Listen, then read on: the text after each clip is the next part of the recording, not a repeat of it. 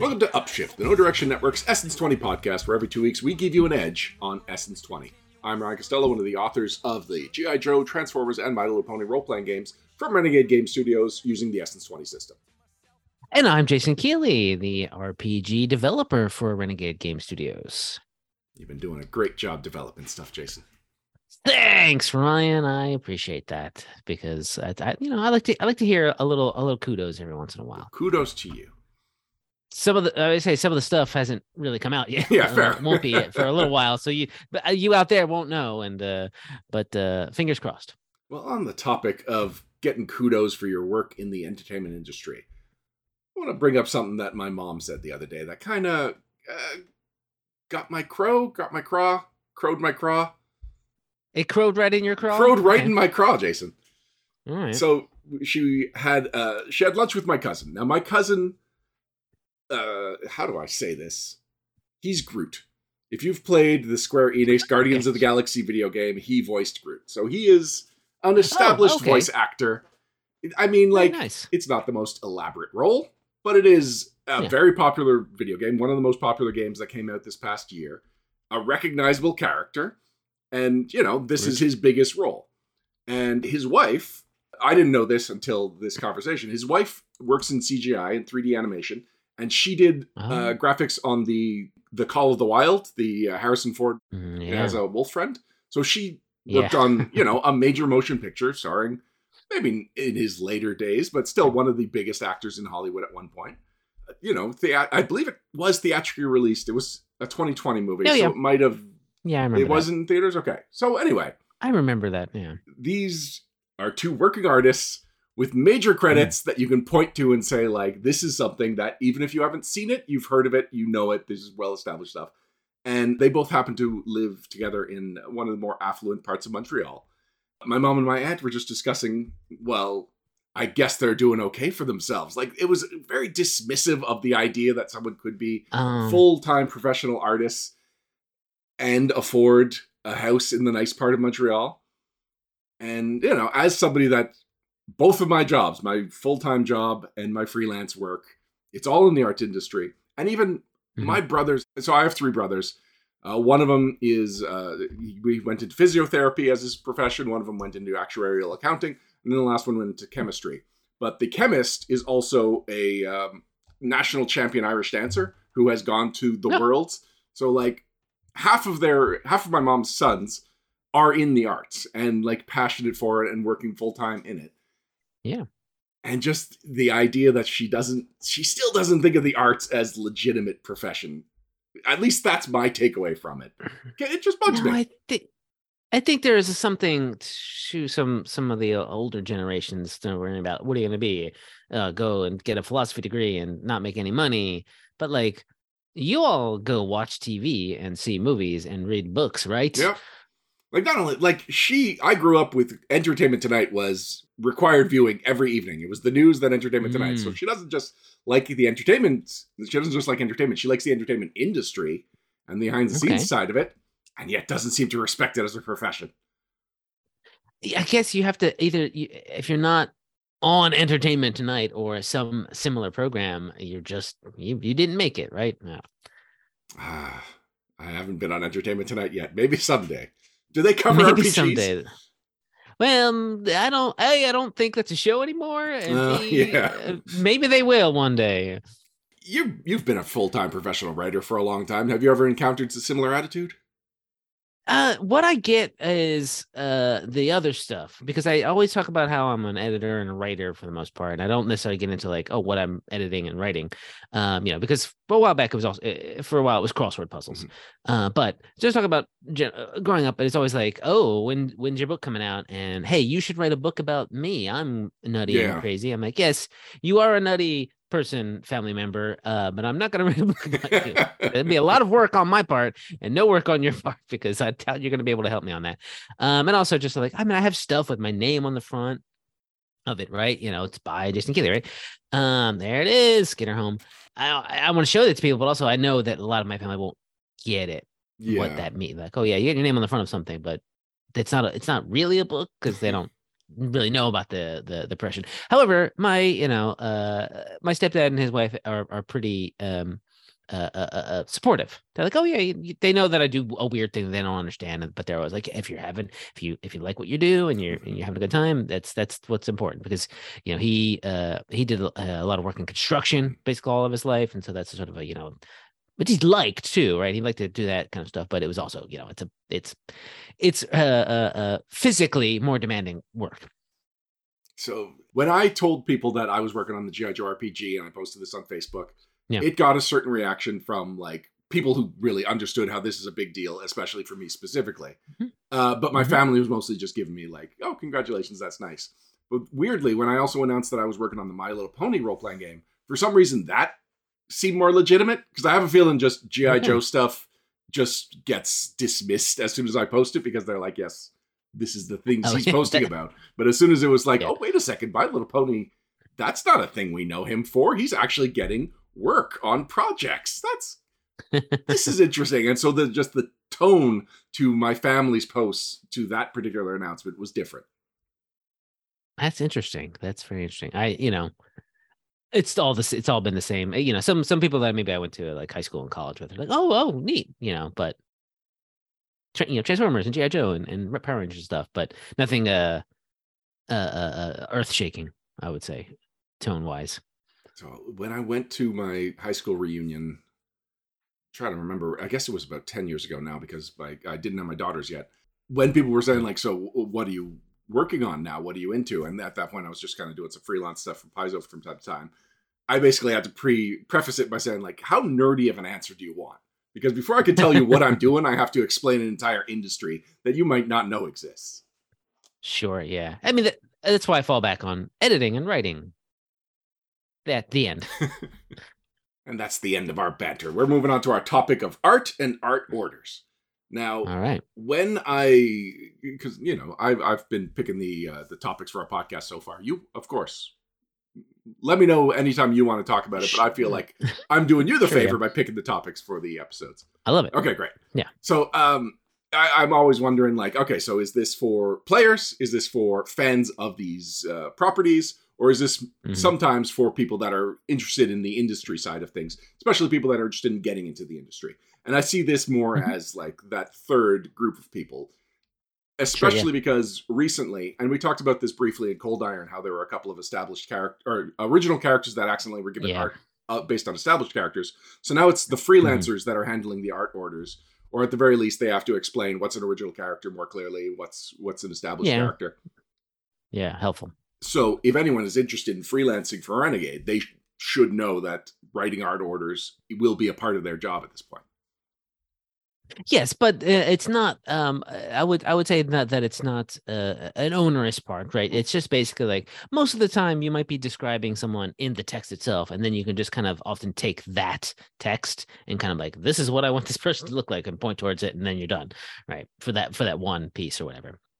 Yeah, and honestly, like if people are freelancing on something for G.I. Joe, I'm open to them reaching out to me and asking for help with art orders. I really enjoy writing art orders, which is funny. Because we've discussed in the past, I'm not a visual person. If I bring up Param, my co-host on No Direction, it's not like if I'm bringing up an ex with my wife, right? Like, you're okay with me bringing an anecdote up about Param? We have, the three of us have been on podcasts together, so it's not exactly like an ex situation, right? This is just someone that we podcast together. Fair enough. I'm not weird about that kind of stuff, no. At one point, he and I were talking, I think it was on our episode, we were talking to Hero Forge, and I asked the question, like, do most people know what their role-playing game characters look like? And it was one of the few times that I just, like, baffled Param, the idea that there are people who don't know what their characters look like. But in general, I'm not someone who thinks a whole lot about that. And I even read over Xavier's art order. So Xavier, that actual play that you were just mentioning that we both play on, Xavier is my elven bard. And in the art order, it explicitly talks about his abs and how he has to have some kind of cutaway on his shirt or his armor that shows off his abs. This is a very important visual part of him. But everything else in that order was just kind of the vibe that Xavier has. It was very little about, hair color, eye color, skin tone. And that is just kind of how I think of him, as just this blob of Xavier with great abs. With abs. Indeed. I mean, that's I think when I'm thinking about art for a book, I go both ways. Sometimes I think I really want to see something very specific, especially if it's an adventure. I want to see the scene or whatever. But if I'm thinking about like maybe like a specific character that I don't have a lot of detail on, I don't mind. I think it's important to give artists a kind of leeway a little bit here and there, and be like, this is an elf who is kind of mean looking. Not this is not Xavier, but an elf who kind of looks mean and maybe as kind of got Spock vibes about him, right? And then you just go, yeah, there you go. I think that was actually something from a Starfinder Adventure Path, something like that I gave as an art brief. And it came out great. And sometimes you get stuff back and it's just like, I was not expecting this, but it looks great and I love it. Sometimes you get stuff back, you're like, okay, when you see it, you're like, okay, I know what I don't want at this point. And can we tweak it here and there, right? If you're just getting a sketch back, and that's the sort of fun back and forth. And sometimes you don't get what you want because it's you didn't give enough information to begin with, and it's kind of on you in a lot of ways. But I love the working with all the artists that we get to work with in a semi indirect way, because we often work through somebody, especially if you're freelancing, you're gonna be writing it, and that's gonna pass probably through a developer who's gonna then pass that on to an art director who's gonna then pass that on to an artist. So you get a little bit of a hopefully not a telephone because you're writing things down, but I, as a professional sense, working as a developer, get to do a little bit of feedback, but it's often through the art director. It's like, the way we have it now, it's all one kind of like we're doing Slack. We have a Slack group that sort of says, artists like, here's the sketch, what do y'all think? And then the art director says, oh, cool, what do y'all? And then, hey, Jason, what do you think? And I agree, or I think it should be a little more red or whatever. And so, but the artist gets that directly, but it is sort of incumbent on the art director to be the point of contact. I think I may have skipped a million steps there, actually. Rewind it and to sort of go from the beginning and then work our way up to where we're actually looking at sketches. So I've worked, I've commissioned artists for unique pieces, and that's different from writing art orders, because generally my first question is like, what do you want from the art order? Like, do you want it detailed with every angle covered? Or do you want me to give you a lot of creative freedom and I just give you a couple of points that are like must-haves? And so before we get to the art order, there's a dialogue, which now as a freelancer, which are everything you just described, that whole funnel that it goes through, I'm one step removed from that. And so like, I cannot ask the artist, and I have to do the art order that covers as many different ways an artist could approach art as possible. I'm still new to it. I haven't gotten any feedback on it, so I hope the stuff that I have turned over is good. But I am enjoying the process. Well, there was a project that we can't talk about. That Ryan, that you helped me out immensely on art order, because I was just kind of like early days, just kind of, I don't know what to do.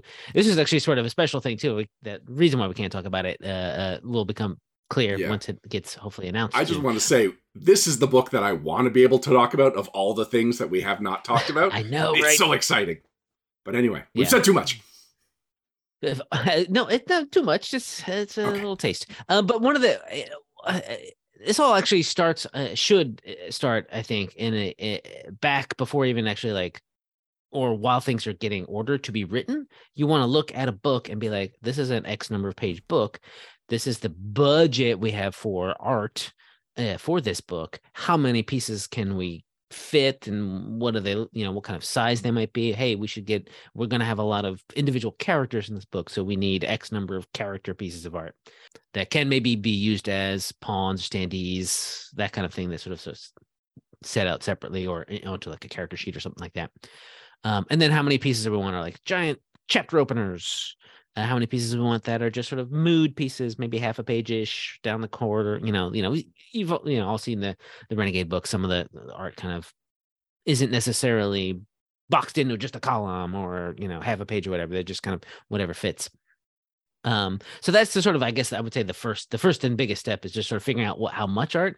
Now, often we'll probably should be telling the freelancer that this is going to have X number of pieces in it when you're writing it. If you could just if you see some stuff that looks like a spot where you might want to showcase something, let us know, right? But know that don't give us a million giant pages of full pages of piece of art because we can't order all those. So I know that for my most recent adventure that I'm working on right now, and this is the first time that I've had the art expectations up front. It specifically said like we have this much budget for this many unique characters, and then if you could give us art orders for 2 half pages and 1 full page piece of art. And so that informs me going into it, like if this project only has money for a certain number of unique characters, then I got to take this original outline I had that had like 5 unique characters and see, could some of these be established characters? And then maybe we could use our catalog of brand of publisher provided art, licensee art. And so like knowing what our art budget could cover impacted how I was writing it. And so I'm much happier to have that way at the beginning instead of at the end being like, can we cut one of these original characters? And then I'm like, I have been with these original characters for 4 months and now one of them has to die. Yeah, it is unfortunate. But that is just with things being planned out a little more in advance, I think that will be more obvious that we can have everything sort of planned ahead of time so we know what the budget is and all that. That is something to that you brought up. The licensee art is interesting too because Renegade has also a catalog of comic book art from the IDW runs that we are allowed to use when it is appropriate. Although obviously most of the covers we'll use because those are the kind of nice big splashy things and don't have word balloons would need to get cut out. But those covers can be maybe specific, which then we can't use them. But if there's a something we can sort of crop out a picture of Soundwave or Duke or something that's on a cover of a comic book, then we've been recently, encouraged to sort of think about that, where we can kind of it's not necessarily reusing art because it's not being used, hasn't been used in a Renegade product before, but it is a established piece of a art that's already been made that is, I think free to Renegade to use. I think it is part of the licensee agreement. Yeah. I don't know. I am completely removed from any conversations there. I just know that from my end, if I could suggest pieces from comics and whatever, that saves everyone some time and I believe some money. But it does harken back to like pulp magazines and stuff where you would just get, here's one elaborate piece of art. Now just write a story about it, and that's what would get published. A lot of the time people think that the art is based on the words, but a lot of the time, because art takes longer and is more elaborate and is more expensive, and words are a lot more malleable and flexible, a lot of the time the art comes first, or at least is early enough. And I know if there's art that just is completely contradicting the words, it's a lot easier to change the words.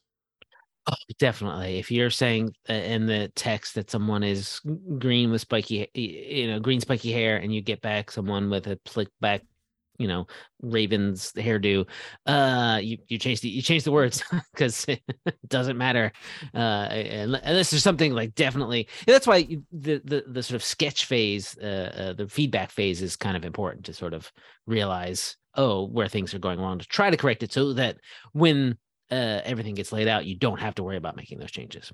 Now, there is a Paizo product that comes to mind as like the best example of this. I think it is Orcs of Golarion, where at one point it says that they don't use rich dyes like purple and red. And then every page would be a clan's banners, and 90% of them had either purple or red. And like, that's something that's like, had you just caught that and just eliminated that one line, because now the whole book contradicts it. It happens. I'm not trying to throw anybody under the bus. It's just a great example. Yeah, no, it does. It isn't, one of those things that sort of, as much as you can get them to jibe, obviously the best, the better. There's one point that I want to bring up, and that is in the importance of art in role-playing games. If we think way back to when 3rd edition became 3.5 edition of Dungeons and Dragons, besides just a change in rules, there was a change in production value, in that in 3.0 you had the hardcover core rulebooks, and then the supplemental material was the softcover black and white books. Oh yeah, yeah. In 3.5, it all went to everything's a hardcover, everything's full color on the inside, everything's more expensive as a result. And I really do Mm-hmm. believe one of the reasons that people accepted 3.5, even though it was not too long after 3.0, and a lot of us had to buy the same books we had just bought a couple of years earlier, I really think Yeah. this upgrade in production value and this upgrade in color art made those 3.0 books look way older than they really were. And we were ready to move on to this higher Mm. production value. I mean, that makes a lot of sense. How many art orders have you written in your day, Jason? Oh no, I want an exact basically now have number. to. You'd have to start basically thinking about how many products I developed over the years. Essentially, is the answer for the most part. Oh lordy lord, it's. I don't think it's been in the triple digits, Oh, but really? it is up there. It is up there. It's got to be up there. It's okay. Talk about like 5 years as actual developer, 6-ish. As working as an editor, you don't have to worry about that kind of stuff. But as the developer, you and we're talking about like in some cases pieces, right? And when it comes to like pretty much an adventure path volume, most of it written by one person. A hardcover book, more piecemeal, right? Just sort of what did you develop? Oh, what's the art for that? That kind of stuff. So if you were talking about like full books altogether, yeah, that shrinks the number down. But just sort of four art-based four products, many, very many. And it's I feel like I have gotten better at it over the years too. It's well all the practice. So just to be clear, when I said, oh, really, it wasn't saying like, no, you couldn't possibly be up to triple digits. I thought you were going to say maybe you're in the 4 digits, but you're Oh, definitely I in the don't triple think. digits. No, I'm No? definitely in the trip. You know what?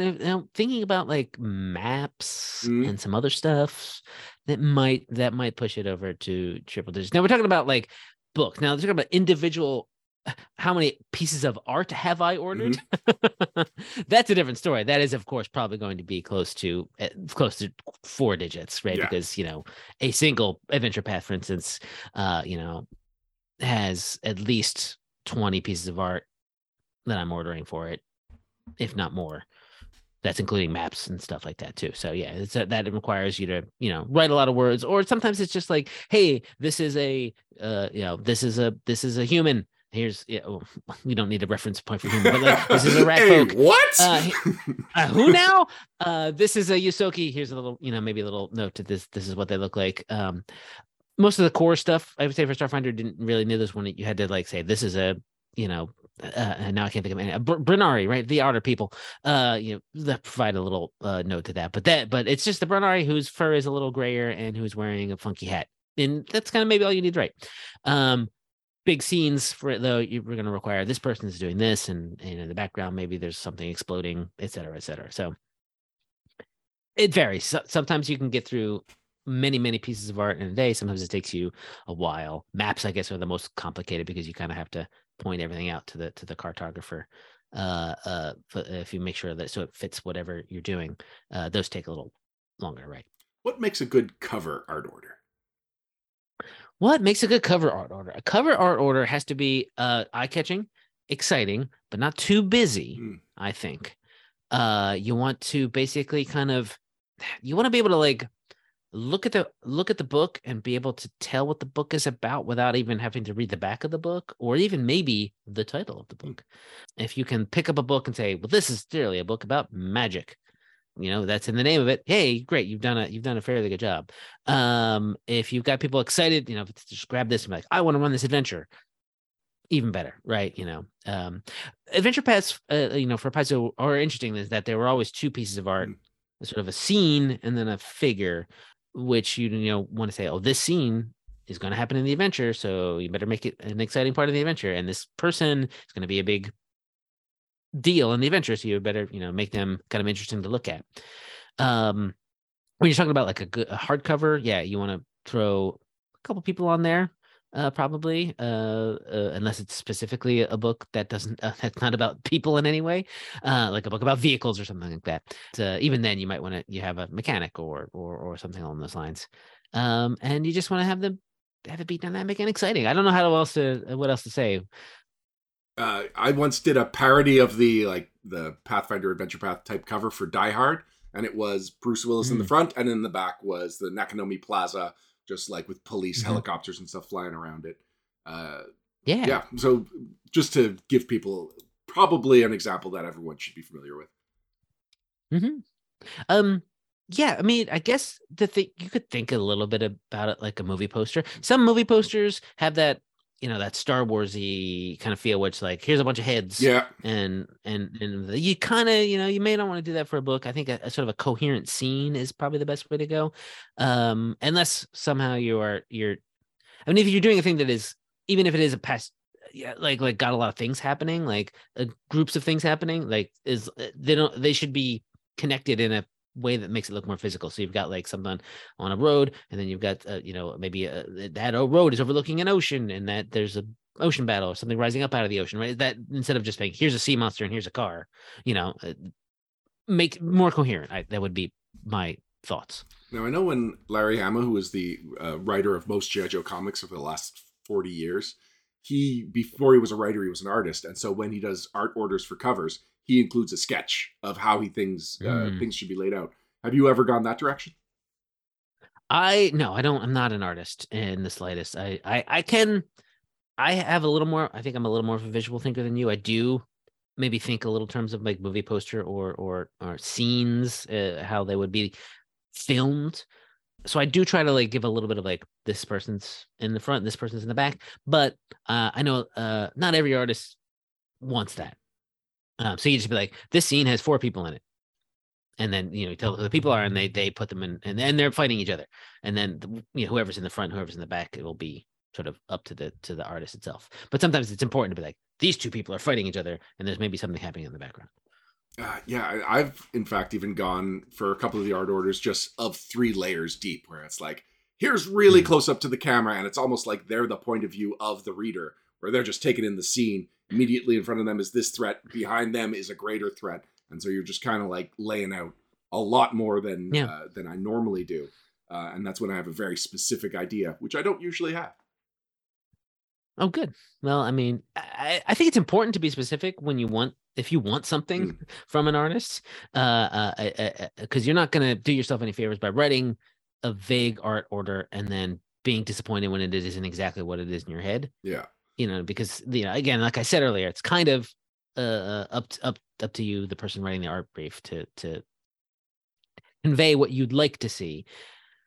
Of course, that being said, you can't be constricted completely by your vision, because this is a collaborative effort, and while we're word artists, we're not color and shape artists, and those people are professionals, and they know what they're doing. And if a professional says, I don't think this would look good like this, I'd be like, you're right. It's generally what I say, is like, yeah, you're right, probably, so go for it, change it up. Now, what about full page and half page scenes? Is that something that, like, is there a lot different between an art order for a full page scene versus a half page scene? Not too different, but like, since you to be very mercenary about it, you are paying more for a full page piece of art, so it should be more interesting. Yeah. It should not just be something that's a scene that is boring. Not that, I mean, all your art should be slightly interesting, but like, you would never order a full page piece of art of an empty garage. No, I hope not.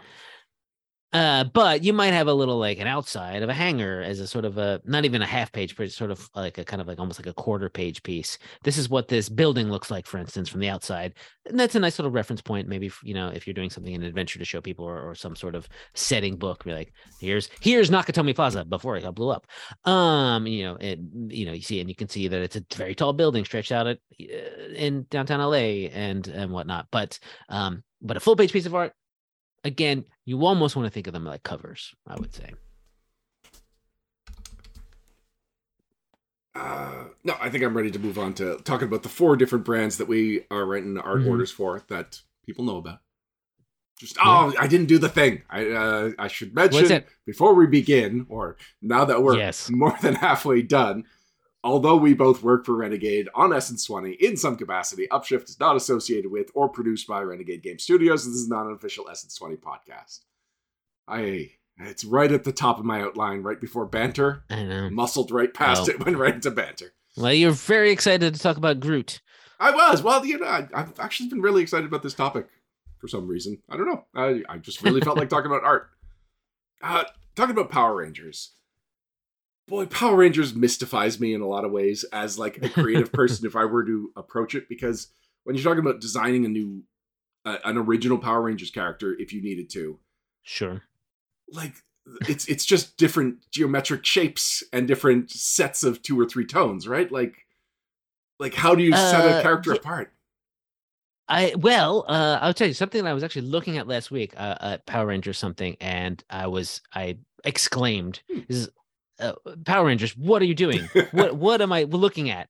And that is the character, and I don't know if you're familiar with the character of Snizzard. It's a bad guy. Yeah. Snizzard is a snake lizard. Mm-hmm. Fine, the name's it evokes snake and lizard. However, he's not a snake wizard. No, a snake lizard. He should be a snake wizard, shouldn't he? No, he is a archer. Okay. So, but he's kind of someone with kind of like a lizard body and with arms and legs that are made out of coils of snakes, just multiple snakes. It looks like. Nice. He's got a giant bow that also kind of has made sort of out of snakes, a little bit, and for some reason, he has a golden apple attached to his head. So when you were saying Snizzard, this was all sounding vaguely familiar. And the one thing I was really waiting for you, it's like, he has an apple, doesn't he? On his head? Yeah. I mean, I get the reference. Yeah. It's a William Tell reference, shooting an arrows, but like, it's so bizarre to me that this is something that I assume is, I don't know. I didn't actually think to look it up whether or not it's actually in a show or if it was just maybe just something from one of the comic books. But it's in the Power Rangers core rulebook. Go look it up. That is, I'm just like, what? So I think Power Rangers doesn't necessarily. I mean, the Power Rangers themselves, bright colors, sort of geometric shapes on the uniforms and that kind of stuff. But all the other baddies are weird. In a good way, and I think a fun way that lets you be like, this guy's gonna get huge, and we're gonna get to punch him with our robots. And I want to see a clown that turns into a weird pineapple octopus, which I think ends up being called Panoctopus. Perfect, exact. Okay, sure, I got it. I guess. So Param explained why this is and why the monsters have certain designs. So we've got Finster. Here, I'm holding up the page. Finster. Oh, yeah. Finster's the one who creates the monsters. And he only gets humanity about 50-50. And so he starts with the idea of like, oh, this is something that humans are scared of, and doesn't quite land it. That's great. I mean, there's a reason for why things are so weird. And then you get to be weird making up new stuff, and then just be like, hey, it's the classic. A wizard did it, and this time Finster did it. Yeah, no, I mean that makes a lot of sense because you see a lot of like things I'm reading or art briefs, things I haven't actually seen a lot of pictures of, but like, yeah, this is bizarre. And the other thing about Power Rangers art orders, in the rare times that have anything to do with Power Rangers and art, is that it seems like the name of the show is also accepted as the name of that character. So like, you can't just say Red Ranger, because that applies to a dozen characters have all gone by the name Red Ranger. Yeah. But if you say Turbo Red Ranger, even if he's not referred to in canon as the Turbo Red Ranger, because he's from the Turbo series, and I'm assuming there's a Turbo Red Ranger. There is. Okay. There is. So that's the language that we on the creative side are supposed to use to talk about these characters for things like art order, but probably not for actual like in-world text that we're writing. Yes. I mean, I think there's some, we talk a little bit about the specifics when you're talking about a specific type of ranger, the Zeo Rangers and all the other types. I can't remember that there is a way that refer to the sort of Mighty Morphin Power Rangers, the sort of first, I guess, right? Are they the Red Morphin Ranger, the Red Galaxy? No, not the Galaxy Ranger. I can't remember. I'm just glad I don't have to deal with that. Yeah, fair enough. Moving on to G.I. Joe, I feel like G.I. Joe's the easiest. Like, we don't need as many original characters because they have so many just troop types that fill most of the gaps. And we've got resources like 3D Joes and Yojo.com that just have amazing photos of every toy that's ever come out. And there was Mm-hmm. that Battlefront game that came out not too long ago. It was an app game where you were collecting cards, and there are hundreds of gorgeous pictures of art of G.I. Joe that, although the game isn't available anymore, you can find them online easy enough with a Google search. So there's the reference material is all out there. Plus, it's had comics since 82, almost uninterrupted. So there's all kinds of, it's just so easy to point to specific character and say, like, this look, here's art for it. You know, do whatever pose you want, but just make sure he looks like that. Yeah, it's true. It's true. I don't have much else to say. So one of the issues with G.I. Joe art orders is the male to female ratio. Yes, that's true. That is true. So that's why some characters that might be more obscure, like Bob Strike, shows up a lot in the art because, you know, we can't have the 95 to 5% ratio that we actually have of male G.I. Joe characters to female presenting G.I. Joe characters. It would just be too much. Yeah, no, I mean it's unfortunate when we're talked a little bit about this when we talked about licensed properties that episode, but like sometimes things in the property or license don't necessarily match up to the way you want to present with your product to the rest of the world, right? You know, so you got to change it where you can, not change it, but like skew it, I guess one would be a better word. Now on the plus side, we're not the first people to have that problem. So characters like Baroness and Zorana, like their toys were long off the shelves, but they were still appearing in the comic because they had to, because otherwise there would just be no female characters. Yeah, true. Transformers is interesting. I haven't actually written a Transformers art order yet, but I have commissioned original art from Jacob Blackman. I was going to say our friend. I assume you know Jacob Blackman. I know Jacob. Yeah, he's a good guy, and he's been doing a lot of Transformers-like art for people that are looking for the original character art for their Transformers role-playing games. And one of the fun things about commissioning Transformers art is you just have to find a picture of a vehicle and say, like, now turn this into a robot. And you can just emphasize what parts you want to go where, how bulky you want it to be. I had Jacob create a Zamboni Transformer for me because it had never been done. Oh, that's fun. Zamboni. Well, Zamboni is like the Kleenex name. It's actually called an ice sweeper. Sure. But yeah, so I found him one. I said, like, so I want him to look like a cross between Casey Jones and Bulkhead. And so it's like big, bulky guy. He's got his face is like a hockey mask. Oh, we've talked a little bit about Short Packed, the webcomic about.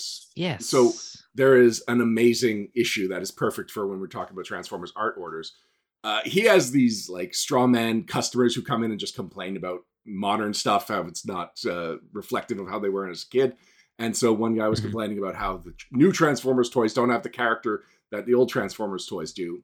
And then the self-insert character, Ethan, who works at the toy store, would be pithy about them. And he was like, they all had the same face. Like, Ironhide is just that face with a mohawk, and then this other guy is that face with the fan in the front, and then Prowl has the mohawk and the fan. Like, that's the personality you're describing. And then when the guy like leaves in a huff, he's like, well, somebody's mohawky today.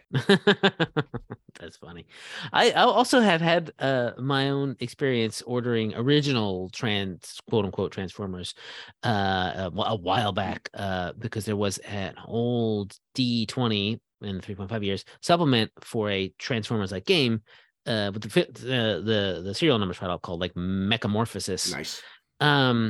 And I ran a one shot of that and had someone draw a bunch of the pre-gen characters, and it was fun. It had like and at that point, this was the time where PDAs were a thing, more of a thing, personal digital assistants. Oh, there we go. I.e. like the public displays of affection. Where are you going with this? Fair enough. Palm Pilots and the like, right? So one of the characters was a little and had the little stylus as a staff, so they were a little transformer, and then someone was like a giant tank / helicopter stuff. So I still have that art, and I really probably should have brought it over here before we started recording. Yeah. When you're writing art orders for Transformers, how do you say he's got to be in his bot mode versus in alt mode? I think it's important for the scene. Generally, you want to have people, Transformers characters, I think, in their bot mode because you're writing this robot. Unless you want to like, oh, now it's a car chase, so now it's a car chasing a jet or whatever, But generally, of course, those are meant to look identical to vehicles, so it's difficult. Maybe there's a Decepticon or an Autobot logo on there, but they're supposed to not be able to tell them apart from regular cars.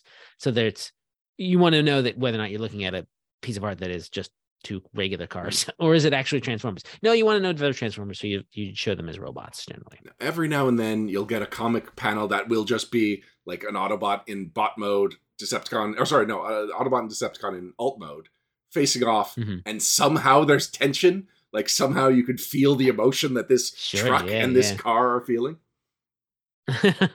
That's funny. I like it. Transformers also kind of has a little bit of the male to female ratio problem as well. So that's why you're seeing a lot of like RC and Elita 1 in like the core rule book. Not as widely known Transformers, but there's Chromia and I think Moonstone. Like they're both the kind of teal sports cars, and I have trouble telling them apart, but they both show up fairly often because we need them to. There's actually here. I own only 2 combiners. One of them is Dinobots that came out that were combiners, and then this is Victorion. I think that's her name. Every single component here is a female character, including the legs are helicopters. They're sisters. And then the main body is Pyra Magna. She's a fire truck, but they're from a planet with acidic water. So she's more like a flamethrower than a fire truck. Wow. Yeah, and that's why they have this like greenish tinge. It's supposed to look like they started as red and they all got rusty. Oh, okay. So the thing is, like, here's 6 characters, because this chest plate is a motorcycle. I think her name is Rust Dust. I don't know. She's not great. She just fell off. So the thing is, like, here's 6 characters, but it's kind of weird if we were to just use one arm and have them featured prominently in one of the books. Yeah, fair enough. But anyway, that's 6 characters that are technically at our disposal if you want to add some more diversity to the ranks. And they're cool. Like, this is a very cool team. Yeah, that's pretty cool. Yeah. Awesome.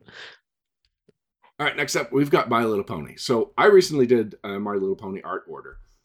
Now, here's the thing. You might think My Little Pony is pretty straightforward since all the characters are just, like a couple of solid colors. You describe their cutie mark, and maybe then you're done.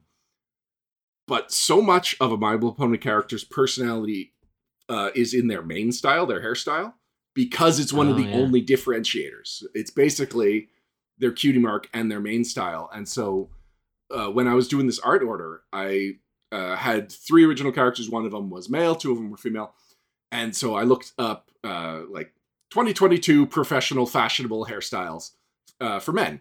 And I came up with some good reference pictures for the one male character, and I grabbed that, and that was great. And then for the female characters, I tried to do the same thing.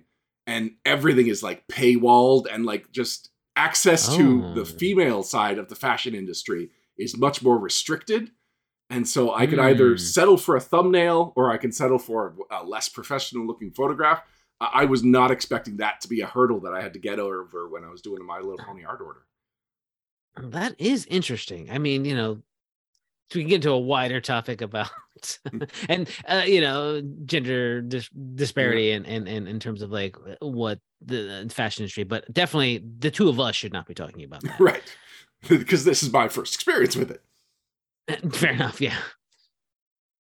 And then the other thing is that just trying to find really cool shades of color for their coats and for their manes, because again, there's so little that differentiates one pony from another because the body type is shared by like at least 50% of the ponies, if not more. Like there's very few different variation in the body types. And so you really want to capture that character in that color. And so suddenly I'm getting into color theory of like, this is this character's personality. What is the color of that personality? Or what is the color of that profession?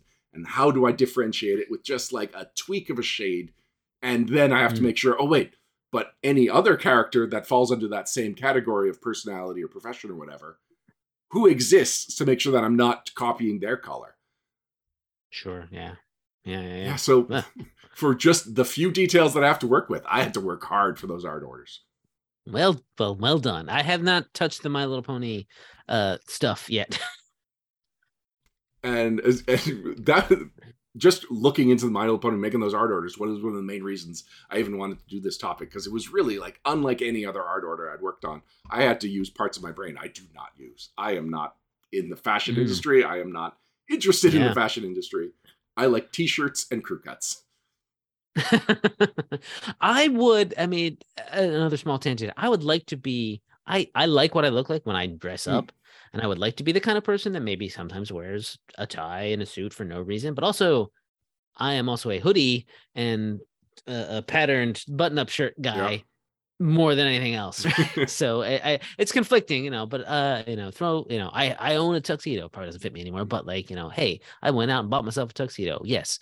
Because I wanted to have a tuxedo. Right. I don't change my hairstyle much between when I'm going to work or when I'm going out to like a fancy dinner, but I will change my clothes. Yeah. And I will get compliments on like, wow, you really clean up nice. And I'm like, this is the same. This is where my personality is. Why is it from the neck down? Why does that matter? Because like, I don't have a cool logo on this fancy shirt I'm wearing. My other clothes should be way cooler. Here, look, I'm wearing my Lego Evolution, going from a single. Very nice. Yeah, I wore that to the Science Museum. Yeah. So I was like, appropriately dressed as far as I'm concerned. Like I put way more thought into this t-shirt based on where I was going today.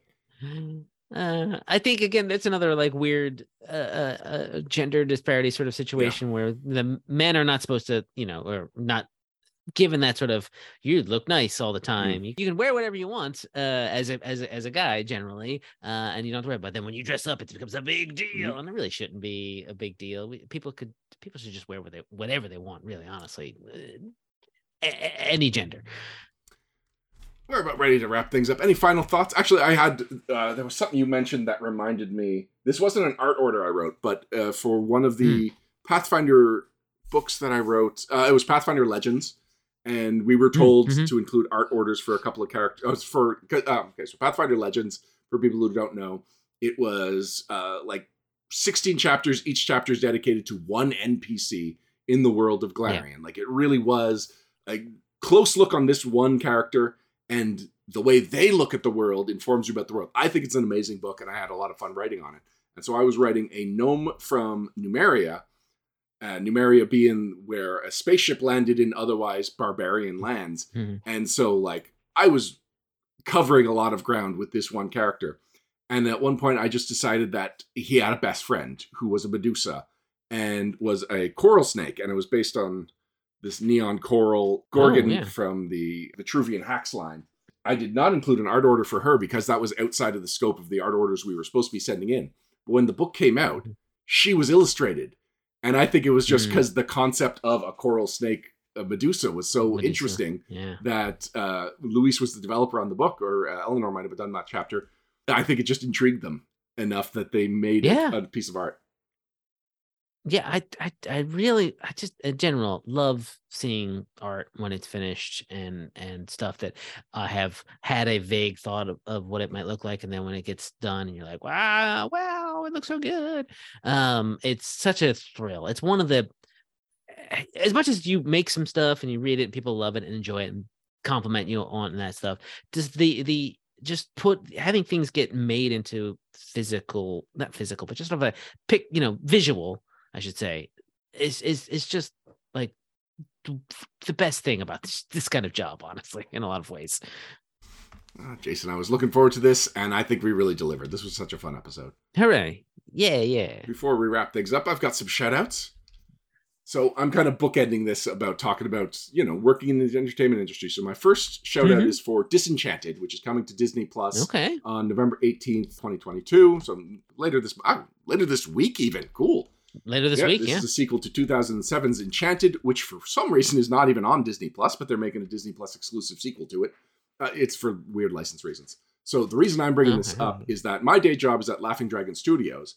And for people who don't remember Enchanted, it was about a Disney princess, like a cartoon princess, who gets magically teleported to the human world and is still trying to live by Disney princess movie rules. It's fun. It's very tongue-in-cheek. It's a romantic comedy. And so Disenchanted will play the same thing, only now she's, been living in the human world for over 10 years, but she's associated with people from the cartoon world. And Laughing Dragon Studios, our studio, is the studio that Disney hired to do the animation for the 2D animation section. Oh, wow. That's exciting. It was very exciting, and it was something that we can finally announce. And I don't think people realize that even companies like Disney use freelancers. They use freelance studios to do some of their animation. Like, you would think Disney would be able to handle all of their animation in-house, but that's just not how the industry works. Yeah, fair enough, yeah. So yeah, Laughing Dragon Studio did the 2D animation for the upcoming Disenchanted on Disney Plus this weekend. Cool. And along similar lines, the part of my day job the part of Laughing Dragon Studios that associates with my day job is Looking for Group. So for people who might not know, Looking for Group is a webcomic that's been published for over 15 years now. It's about Kale, a naive but heroic elf, and then Richard, an undead warlock, who is sadistic and is just like messing with Kale every which way. And yet they go on adventures together, and it has a lot of moral play and it has a lot to say about black and white morality. A couple of months ago, I took over as the writer. And so if you have not checked out Looking for Group in a while, or if you've never checked out Looking for Group, you can go to lfg.co. And I just remembered I should have checked what issue I specifically started with, or what page rather. Yeah. I will say that before I took over, my boss and the former writer Ryan Somer had the fantasy world merge with this cyberpunk world. And so now it's this blend of cyberpunk and fantasy that it's no longer the World of Warcraft parody that it used to be. It is really just this unique blend of elements. And so if you just start reading from my first page, which was 1629, you might get confused, but that's okay because the characters are confused as well. So you'll be along for the journey that they are on. So yeah, lfg.co. And if you go to page 1629, that's where I took over as the writer. Can anyone named Ryan write this? Nope, just us. Just me and Somer. Just the two Ryans? Okay, fair enough. Yeah, after me, Somer either takes it over or we bury it. Ryan's out there. Get your writing chops to speed. And I got one last shout out, and that is to Secret Galaxy. So this is the new name of Toy Galaxy. Toy Galaxy is a YouTube channel that's been going on forever. It's hosted by Dan Larson, and in the last couple of years especially, it's become more of a pop culture news review site. No, not really reviews. He does like weekly 20-minute documentaries, just deep dive on a single topic. Like this past week, he covered Encyclopedia Brown. They were kids' books that were like kids' mystery books, and every chapter was a mystery, and you could solve it. It doesn't resolve in the narrative. You had to then flip to a page that has the conclusion, but first you had a chance to solve it yourself because every element you needed to solve the mystery was in it. And so he talks about the inception and then any attempt to merchandise it and to adapt it into other medium. And he's covered toys primarily for years, which is why it was Toy Galaxy. He's just branched out and broadened. But Dan Larson is amazing. He's funny. He's really captivating. And I really love his ability to just pick a tiny little sliver of pop culture that at some point did, cross my path, was maybe even a major part of my life, and just go into every detail about it. It's really interesting stuff. So if you haven't checked out Toy Galaxy, or if you don't subscribe to the channel, now you want to find Secret Galaxy. Although I think if you Google search Toy Galaxy, you'll still find it. I recommend subscribing. I like it every single week whenever it comes out. Awesome. Jason, do you have any shout-outs? Oh, no. Fair enough. I'm good.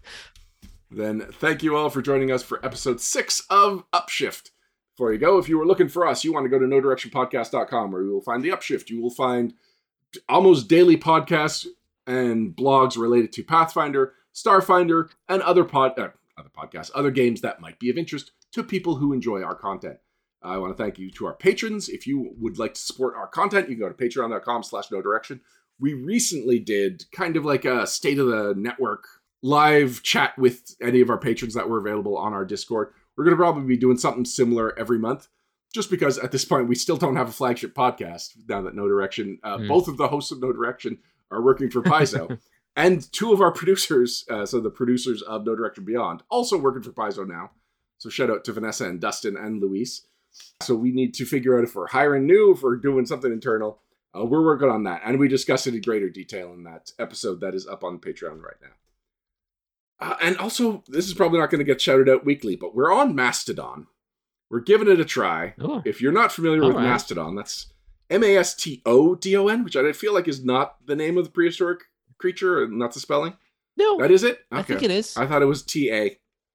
Mastodon is trying to set itself up as replacement Twitter because of everything that's going on with Twitter right now.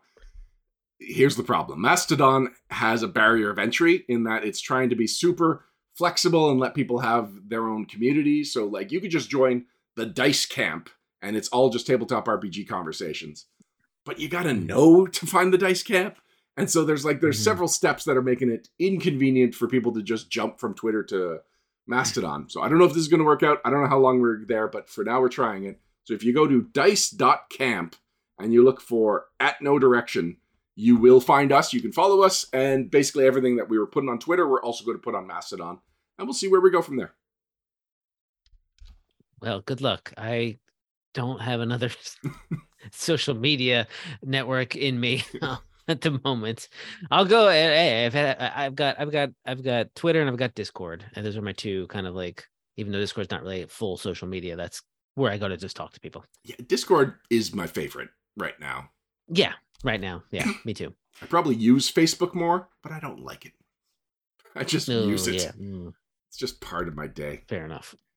And finally, thank you to Word Burglar for letting us use Letters from Snake Eyes Volume 4. This is the theme song for Upshift. You can find out more about Word Burglar at wordburglar.com. Until next time, I'm Ryan Costello. And I'm Jason Keeley. See you in 2 weeks for the next episode of Upshift.